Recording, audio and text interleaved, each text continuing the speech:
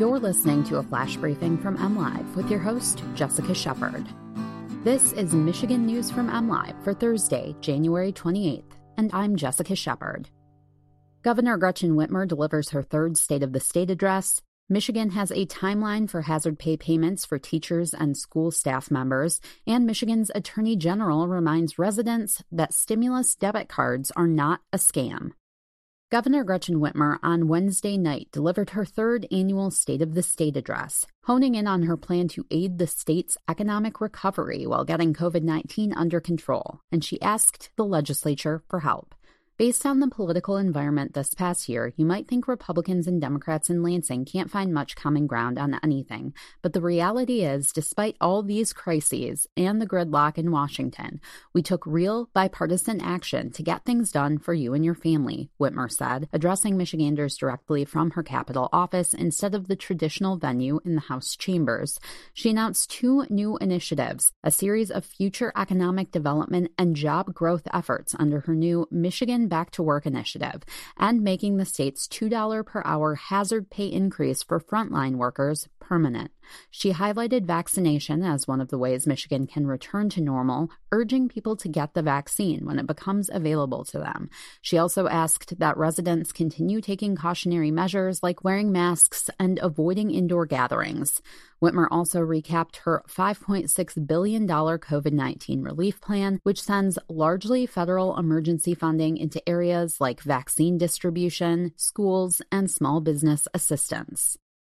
Hazard pay checks to teachers and school staff that worked through the pandemic will be sent by the end of February, according to an update by the Michigan Department of Treasury. The MI Classroom Heroes grants would send $500 bonus payments to teachers and $250 checks to staff by February 25th. Per the update.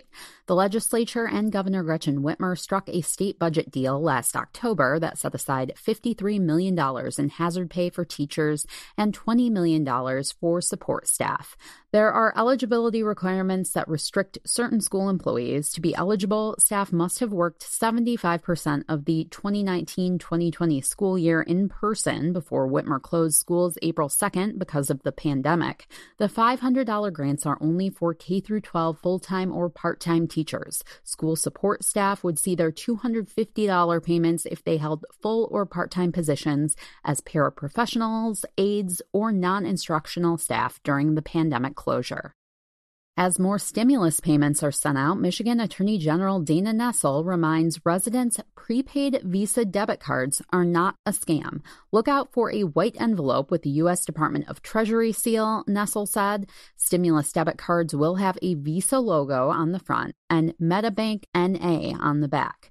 Prepaid stimulus visas are mailed with instructions, but Michigan residents can expect stimulus payments in one of three ways if they have not yet received them. As many Americans await their second stimulus payment, it's important to keep in mind that such payment may be dispersed in three different ways: direct deposit, paper check, or prepaid debit card, Nessel said.